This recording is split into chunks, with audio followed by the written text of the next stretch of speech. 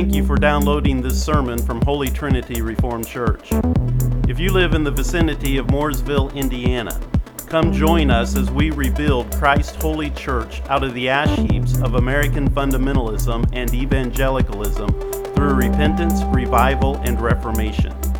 If you would like more information about Holy Trinity Reformed Church, or if you do not live in our area but would like to support this ministry, please visit our website at reformedholytrinity.org.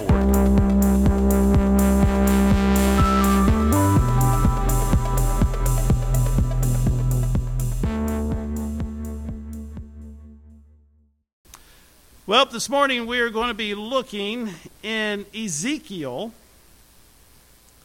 the book of Ezekiel, chapter 14. We are embarking, and of course we've had holidays and things of that nature, and trying to stay focused upon things you need to know throughout 2023. And so here we are in May, and our time is fleeting very quickly. But here in Exodus chapter 14, we want to come to understand something, and it's really a simple premise that we want you to understand here this morning, but there's a lot of context to it. Just as we think of the context here in our day and age, as we see the decline and the destruction of Western Christendom, as we see the erosion that is taking place, and the decline and decay all throughout our culture here in the United States of America, as we are seeing a rise in every evil thing under the sun to the point of insanity. It's all the same sins, right? There's nothing new under the sun when it comes to that, but the degree, the intensity, the insanity. It's not like the maniac of Gadara was different in essence regarding sin. He had just reached a high degree of insanity in his sin, right? And that's where we are at today. We have reached a high degree of insanity in our sin throughout our society, to the point that we are seeing unleashed those same spirits that the maniac of Gadara was dealing with, right? And it is true. Now, a lot of times we can't see it because, first of all, we're thinking back to some past movie where you saw the head circle around in the 360. What was that? The Exorcist or... Yeah, okay. So we're thinking back to that kind of stuff, which if your head twisted around like that, then you'd be decapitated. But anyway. So we're thinking about stuff like that. And, of course, we've also been desensitized to it all. And therefore don't see and understand the things that are going on. But if there wasn't real spirits, and if there wasn't evil spirits, then we wouldn't be told to try the spirits to see whether they are of God. But we're thinking of that. And then also we're thinking of all the hucksters, right? It is amazing what people will do in the name of Christ. So here we are, seeing a terrible onslaught of darkness upon our land. And there are hucksters out there to take the money of Christians away from them for their own benefit and for their own advancement, by conning them into thinking that, the individual that is the evangelist or whatever he's called, has some kind of special insight and power over demons and things of that nature. So that causes us to have a faulty understanding ourselves. Because, as we were talking about in Sunday school, we are reactionary. And so I'm going to repeat it for everyone else. etch this in your mind. The wrong use of a thing does not negate the right use of a thing. As a matter of fact, the wrong use of a thing necessitates the right use of the thing. And that's what we need to understand in this day in which we are living. But we are seeing the rise of satanic influence all throughout our culture. Even with blatant public profession of it. But you can definitely see it in the actions and the insanity of individuals. As a matter of fact, that is the reason why you see some of these people go so berserk in public. Even at just hearing, at the very mention of the rule and reign of Jesus Christ. And you can see in their faces and in their eyes that they are rabid.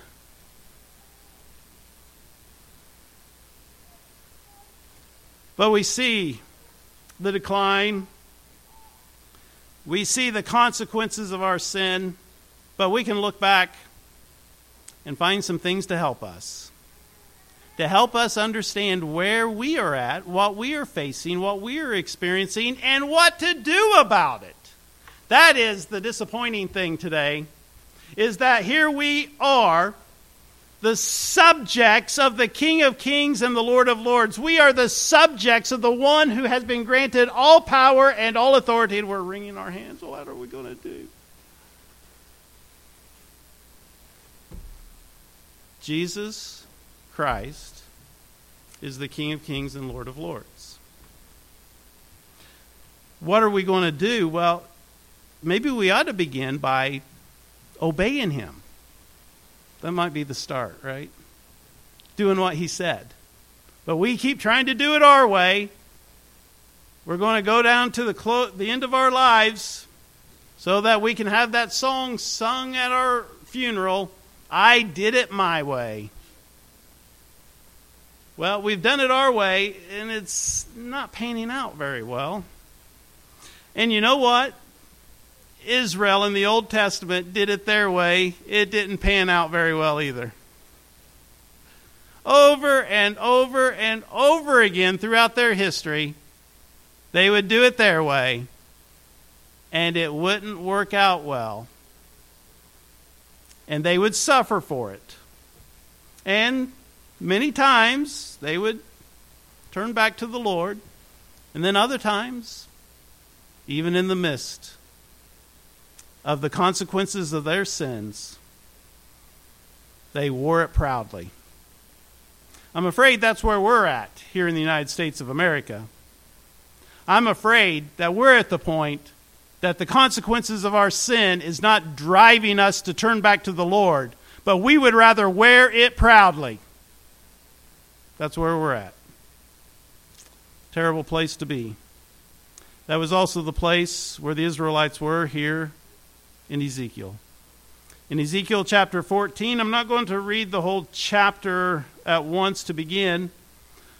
I just want to read verse number 6 to start us off. This is the Lord's message to Ezekiel. Now there were the elders of Israel that came to him to inquire of the Lord and to inquire of him. And the Lord says, this is what you tell them. He said, therefore say to the house of Israel, thus says the Lord, repent. Turn away from your idols and turn your faces away from all your abominations. That's the message. Simple.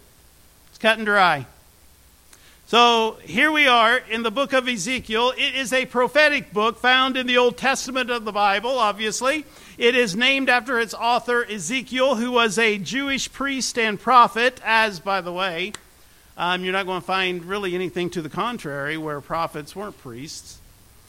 Jeremiah was a priest, and it goes on and on and on. But the book provides an account of Ezekiel's visions, his prophecies, and messages from God And it also offers some insights into the historical and cultural context of that time. Ezekiel lived during a critical period in Israel's history. In the 6th century BC, the Babylonian Empire, led by King Nebuchadnezzar, who first invaded Judah and Jerusalem in 597 BC, and then ultimately conquered the kingdom of Judah and destroyed Jerusalem in 586 BC. Well, this invasion in 597, which began, remember BC counts backwards, right? So that's why I'm trying to think of it in AD sense. It doesn't make sense. But so in 597, which was the initial invasion by Babylon into Judah, it marked the beginning of the Babylonian exile during which many Israelites were forcibly taken to Babylon as captives. But Jerusalem was not yet destroyed. Okay? So there were some still holding out there in Jerusalem. But these exiles with Ezekiel, because Ezekiel was in that first wave, he was taken to Babylon as an exile in captivity before the fall of Jerusalem. And those who were taken were primarily members of the upper echelons of society, including the king, by the way, Jehoiachin, along with his officials, his military leaders, and skilled craftsmen. But if you remember, Jehoiachin was a son of who? Josiah. Remember, we've talked about that last year. And so these individuals were taken captive by the Babylonians during the first Babylonian invasion of Jerusalem and Judah in 597 BC. And so they were part of the initial wave of exiles who were uprooted from their homeland and transported to Babylon. So Jehoiachin, or known as also as, I'm not even going to try to say it. But anyway, he was a ruler of the kingdom of Judah in ancient Israel, where he reigned for a brief period. And he was the son of Jehoiakim and the grandson of Josiah. But he ascended to the throne of Judah at the age of 18, following the death of his father, Jehoiakim. And his reign was marked by political instability and conflict with the dominant power in that region, Babylon. But during that period of time of his reign, he faced pressure because Nebuchadnezzar sought to assert control over Babylon. And so they were putting a lot of pressure upon Judah.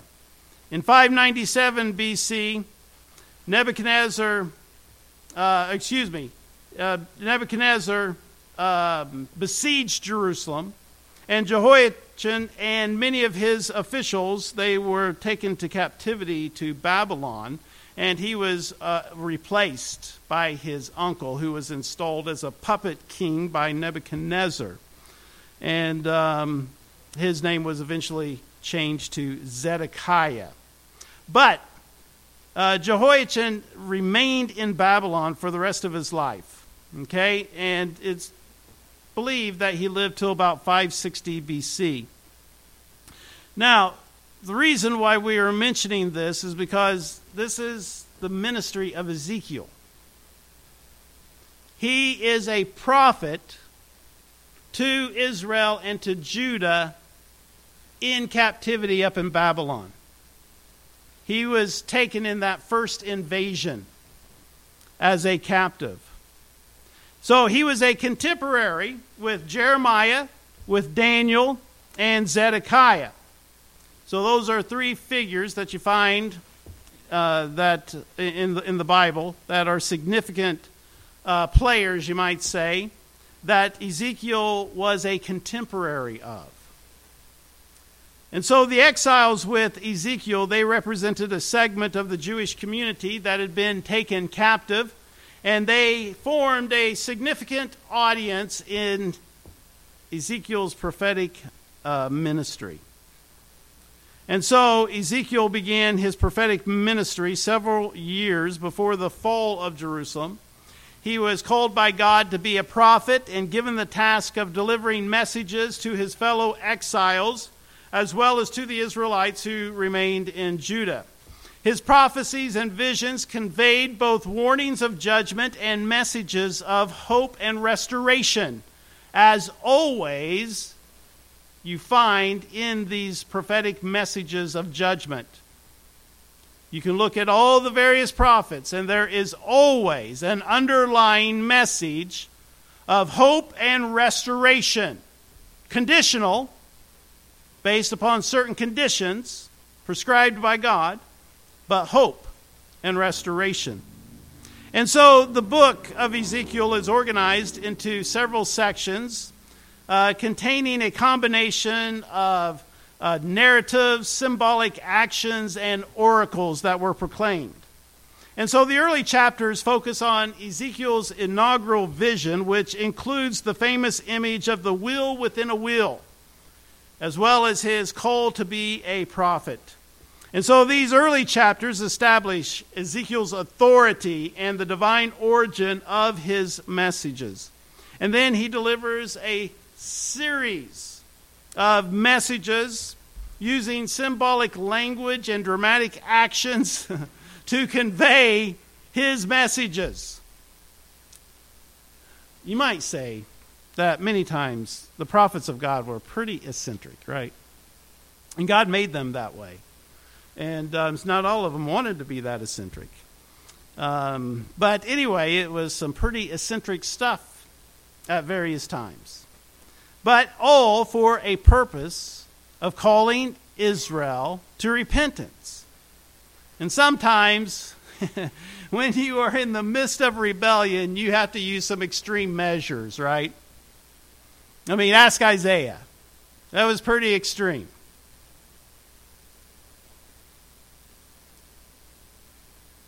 But when people are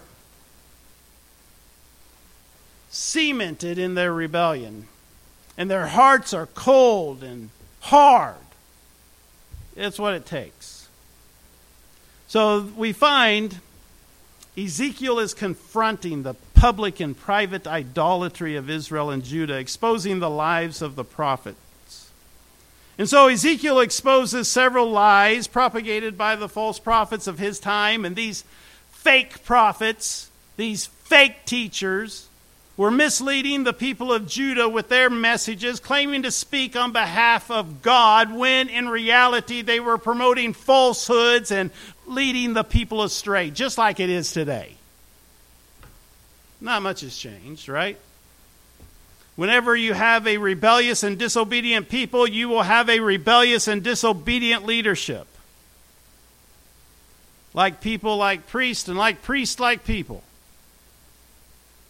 They were promoting falsehoods, leading the people astray, and Ezekiel exposes their lies. One of the lies that he exposed was their false assurance of peace. That's always a big one. Listen, when you are in the midst of rebellion against God, and when you are in the midst of God's judgment coming down upon you, if you have leaders, and if you have priests, and if you have prophets, and if you have pastors who are telling you that everything is fine, they're saying peace, peace, when there is no peace. Mark it down. He is a false prophet. He's a charlatan. He's a huckster. The false prophets assured the people that there would be peace and security despite their disobedience and idolatry. And anyone who is telling Americans today that everything is going to be all right as we are in the midst of our extreme rebellion and iniquity, he's a liar. An absolute, 100% bona fide liar and deceiver. He is a wolf in sheep's clothing. You see, these false prophets in Ezekiel's time, they downplayed the severity of the people's sins. It's not an abomination against God. It's not God's best for your life. They downplayed the severity of the people's sins, and then they would prophesy peace. They were waving the flag. Woo! It's going to be all right. Nothing can defeat us. Remember the Egyptians? Remember the Canaanites? We will grind the Babylonians down to the dust just like before.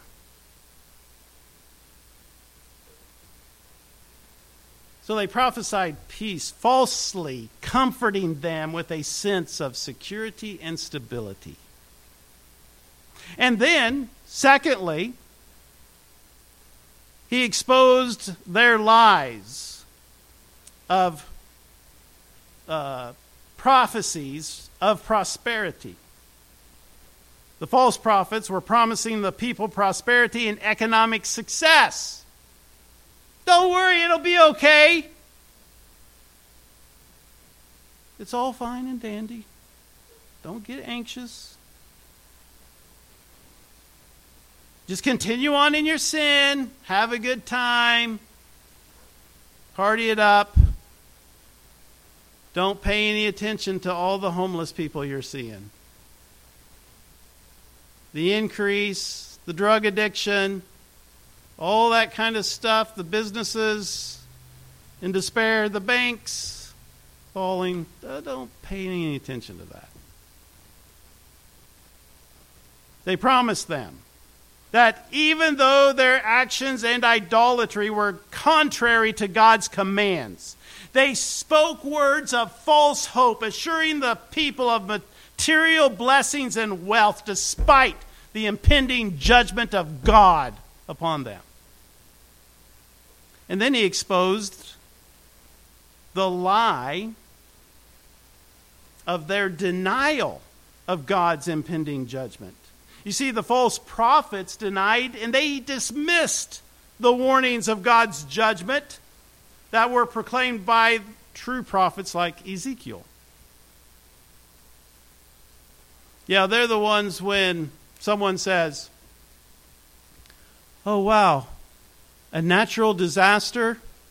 Maybe we ought to humble ourselves before God and seek His face and repent of our sins." And they're like, you're an idiot. God doesn't have control of the weather. What were you thinking? Right? That's essentially what they're saying when they deny it. They're saying that God's not sovereign, that He's not in control of the weather, and that we're not sinful. And so,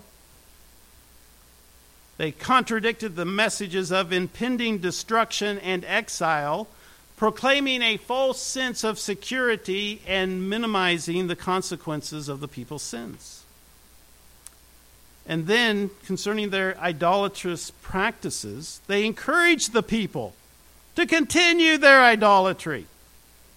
Maybe not directly, but it's implied. It's encouraged as they support the profaning of the name of God and the profaning of the worship of God and the rejection of that which God has prescribed in His worship and service. And so Ezekiel exposes these lies. He confronts the false prophets and he declares the true message of God. He emphasizes the seriousness of the people's sins. He warns them of judgment that will come upon sin. And then he calls the people to genuine repentance and a return to wholehearted devotion to Jehovah. And so through his prophecies, Ezekiel seeks to counteract and contradict the false narratives and guide the people back to a true understanding of God's will and His righteous standards. But Ezekiel also exposes and reveals the public and private idolatry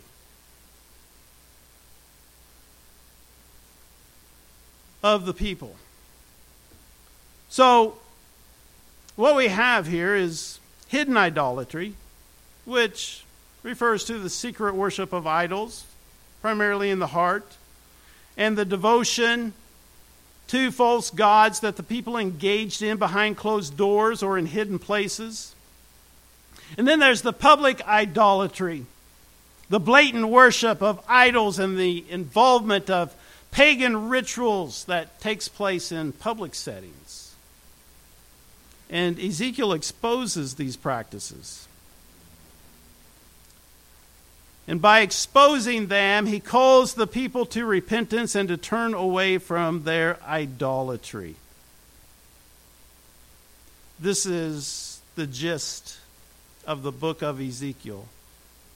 And interwoven into that is hope in the future of restoration and reconciliation when the people repent and turn back to the Lord. So let's consider real quickly Ezekiel chapter 14 in a topical format here this morning. We're not going to be doing a verse-by-verse exposition, but just our desire here this morning is just to draw out the text topically and what was going on here in Ezekiel's day, and to make application to our day. Notice, first of all, in verse number 1, now some of the elders of Israel came to me and sat before me, and the word of the Lord came to me, saying, Son of man, these men have set up idols in their hearts, and put before them that which causes them to stumble into iniquity. Should I let myself be inquired of all by them? Now, these are elders who are the initial captives from the first invasion, and they are also representatives of the people who were taken by Babylon in that invasion. So obviously, their situation is causing them to question some things. It's even causing them to inquire of Ezekiel, to inquire from the man of God, because they know that Ezekiel's message is different than the other prophets.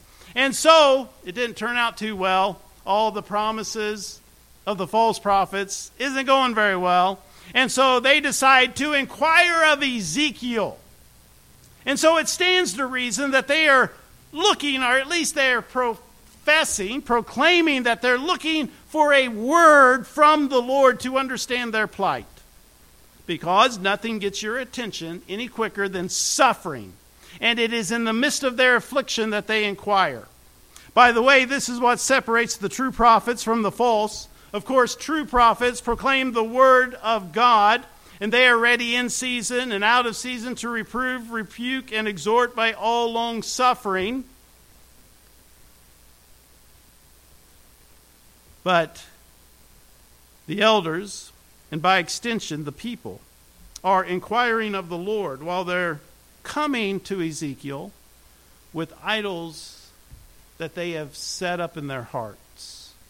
So they've been taken off into captivity because of their idolatry. And they are so committed that they set up these idols in their hearts. So what we understand here is they're not coming in truth and sincerity. And by truth and sincerity, I don't mean sinless perfection. I'm talking about the kind of truth and sincerity that dictates coming in repentance of sin and faith. But these elders nor the people were inquiring in repentance and faith. And while we don't know all the things going on in each individual, it is revealed here in our text that they had set up their idols in their hearts, and that they had put these idols before them in their way that would cause them to stumble into iniquity. In other words, they're jumping headlong with full knowledge, with full intention. They're not falling into sin by accident. They're placing these idols before them to cause them to fall into their iniquity. They are knowingly and intentionally setting up their idols in their hearts and putting them before them in the way. And willingly they are stumbling over them into iniquity. They had no intention of removing them, but rather to continue in them. And yet here they are inquiring and consulting with the man of God what might seem on the surface as hopeful, actually is not.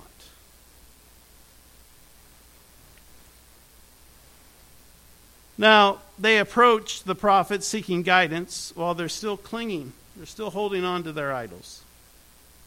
So they are really inquiring and consulting with the man of God in pretense, in insincerity and hypocrisy. They have no intention of giving up their idols. They have no intention of giving up their sin. They have no intention of repentance. They have no intention to live by faith. Their iniquity is basically hogwash. It's a performance, meaning that they are just performing, but it's not real. It is, if they were really sincere, they would be coming in humility, repentance, and faith, and not having set up idols in their hearts. It's as if they have just solidified and made their hearts even harder. They have every intention of holding on to them. But we find them over and over again in Ezekiel 8, Ezekiel 20. We find the elders of Israel coming to Ezekiel to inquire of the Lord over and over again. Never with any intention of repentance. And then we find this in Ezekiel 33 and verse 31.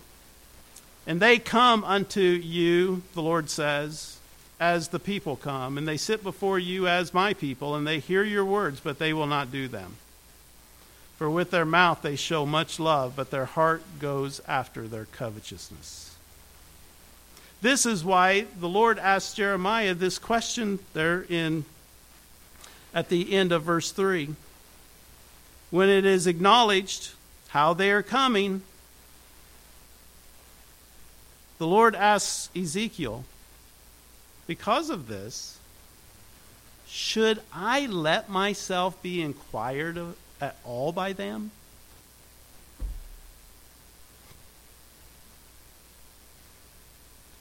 That is a very scary question.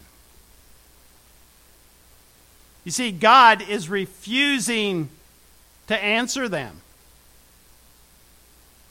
They're going to inquire, will you at this time restore Israel?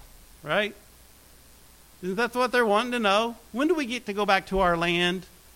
When do we get all of our stuff back? When do we get our liberty back? Our freedom? And the Lord says, should I even answer them? Why should I answer them? They're not repenting. They're not turning back to me. No, they're holding on to their idols. They're holding on to their sin. They just want all the material blessings and prosperity back.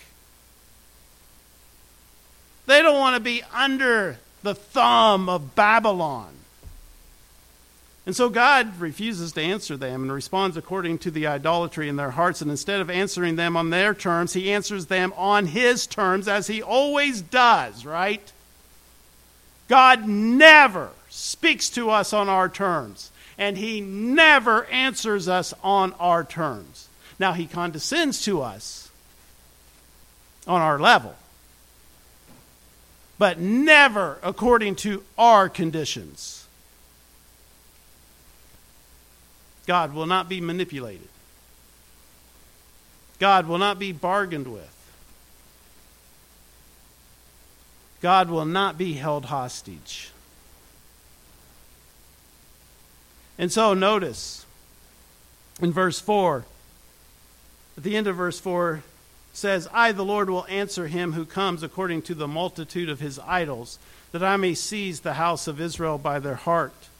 And then in verse 6, this is what he tells Ezekiel to say. Repent, turn away from your idols, and turn your faces away from all your abominations. So the message to the prophet, who's to be instant in season and out of season to rebuke, exhort, what's the other one? Reprove with all long-suffering and doctrine. The word that he gave to Ezekiel to do that is repent, turn away from your idols, and turn your faces away from your abominations. That is the word that he is to be faithful to.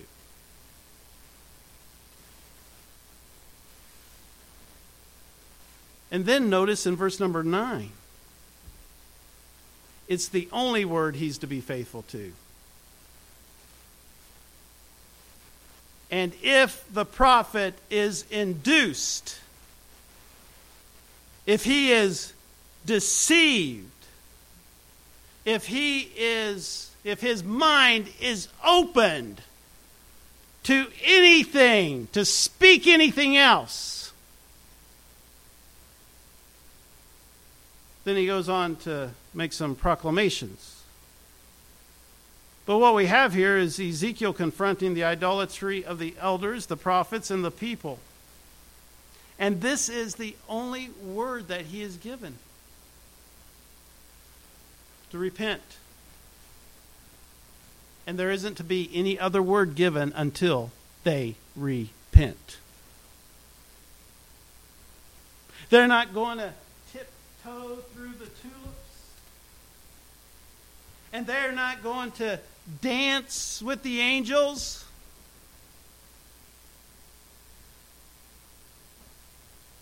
They're going to be told to repent. That's the only word. You see, the leaders and the false prophets, they reveal their idolatry by not speaking the word of the Lord, but the words of idolatry. They smooth over their sin, and they add sin to sin by not speaking the word, which is repent and turn from your abominations. But see, that's not the message that they want. And you see, God knows that that's not what they are inquiring about, and he's ticked off about it. And so he tells them that I'm going to set my face against that man, the one who will not repent, and the one who will not turn from his idols, and the one who will not turn his face away from his abominations. The Lord says in verse 8, I will set my face against that man, and I will make him a sign and a proverb. He'll be famous. We're going to be a generation that's famous because everybody's going to look back on us and say, what a bunch of morons. We're going to become a proverb, right? And the Lord goes on to say, and I will cut him off from the midst of my people. Then you will know that I am the Lord. You see, the name of the Lord is at stake in the midst of all this. Whether or not we will return to him on his terms or not. See, his name is at stake. And so, he is going to make sure that it is known that he is the Lord. And then also with the prophets who would speak anything else in addition to what needs to be spoken. And you know, he says that he'll stretch out his hand against them and destroy them. And the punishment on the prophet will be the same as the punishment of the one who inquired. But Ezekiel had to be faithful to the word. That's what people get all upset today. This problem, that problem, that problem. Repent, turn from your idols, turn your faces away from your abominations. That's not what we want to hear. Right? Can you imagine the elders and the other people, their anger at Ezekiel? We had real problems and we had real concerns, and all he said was, repent! It's because we have got to get this message through. All of our problems is because of our idols. All of our problems is because of our sin. All of our problems or because we will not repent. And so God's response to their idolatry is he sets his face against them. He gives them a warning. He reminds them of the punishment he's brought upon idolatry in the past. He reveals the seriousness of their idolatry, and he calls them to repentance. And that is the same message for today. The same message today as we come to inquire of the Lord, to hear a word from the Lord.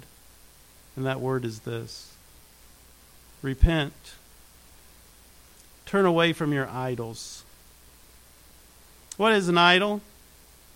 Anything that comes before God. Anything that causes you to disobey God is an idol. It is your God. Repent and turn away from your gods, and turn your faces away from all your abomination. So as we think upon this, here in Ezekiel chapter 14, concerning Ezekiel and the children of Judah, to make application to our hearts here this morning, we should first examine our hearts to see truly if there's any worldly desires or material possessions or ideologies that have taken priority over our devotion to God. It could be the pursuit of success. It could be the love of money. It could be political affiliations and places of rank. It could be the idolization of celebrities. But what have we put before the Lord? You shall have no other gods before me, he said. These were the idols that they had carved in their hearts, things that they loved more than God, things that they were willing to serve above God. And then we need to consider genuine repentance. We talk a lot about repentance, but what we need is really true, genuine repentance, because that's what God requires. That's what God calls for. That's what God demands. And so not just some superficial acts of religious observance, but true authenticity in repentance.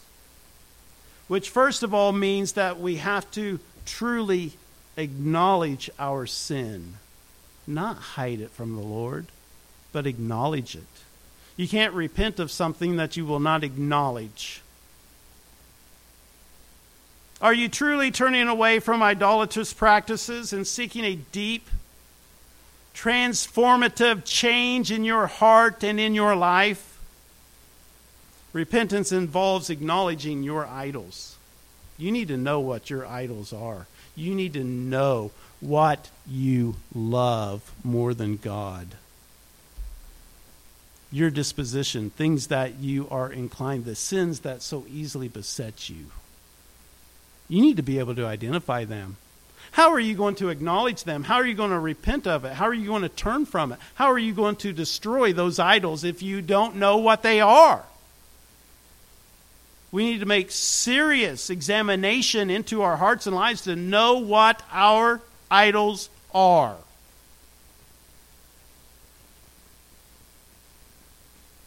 See, repentance involves acknowledging the idols, confessing them before God, and intentionally destroying them.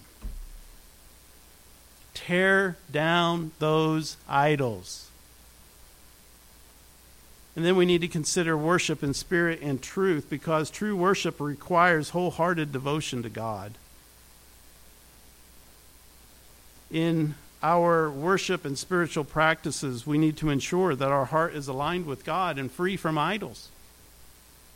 How can we worship God when we are setting up idols in our hearts?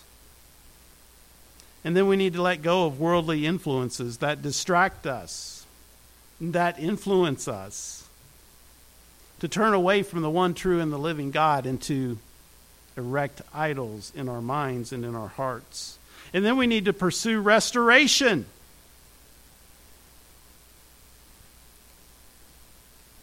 And then we need to guard against spiritual compromise. It's so easy to compromise, isn't it? But we have to be vigilant against all the enticements. Because we are being enticed each and every second of every day, especially in this day that we live in. We're being enticed. And the temptation to compromise our faith is great. The temptation to bow down and worship and to receive the benefits from the altar of that idol presses upon us each and every day. But ultimately, it only leads to emptiness and separation from God, complete and utter destruction. So, we need to guard against spiritual compromise.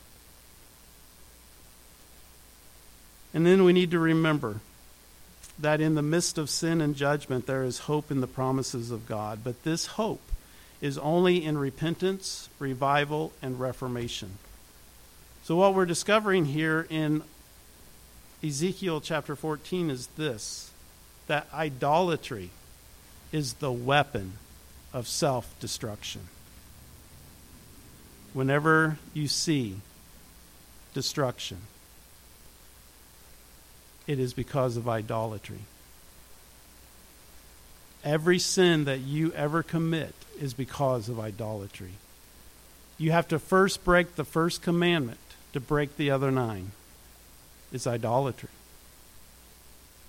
It's worshiping and serving something else instead of the Lord your God. Father, we acknowledge here this morning we're no different than the Israelites. We're just like them.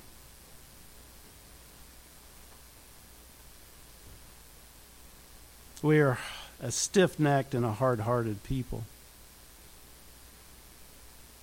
Constantly, always looking to serve some other God, to serve something else rather than you, to put something before you. Even though you continually pour out your grace and blessings upon us, and no sooner than you do it, we turn to something else. So, Father, we pray that you would forgive us and that you would help us to understand that idolatry is killing us. Idolatry is destroying us. And that we have been commanded to seek first your kingdom and your righteousness. And it is only then that all these things will be added unto us. Just as you have warned us in Deuteronomy chapter 28. We got to put you first. Blessings will result. But when we go after sin, when we rebel and turn away from you, there's nothing but curses to be found. So, Father, we pray that you would grant unto us true, genuine repentance, and that we would truly feel the weight of our sin and the judgment that is coming upon us. Because we have failed to live in the light of Christ. We have failed to live our lives as a living sacrifice. We have failed to give up everything and follow Christ. Forgive us in Christ's name. Amen.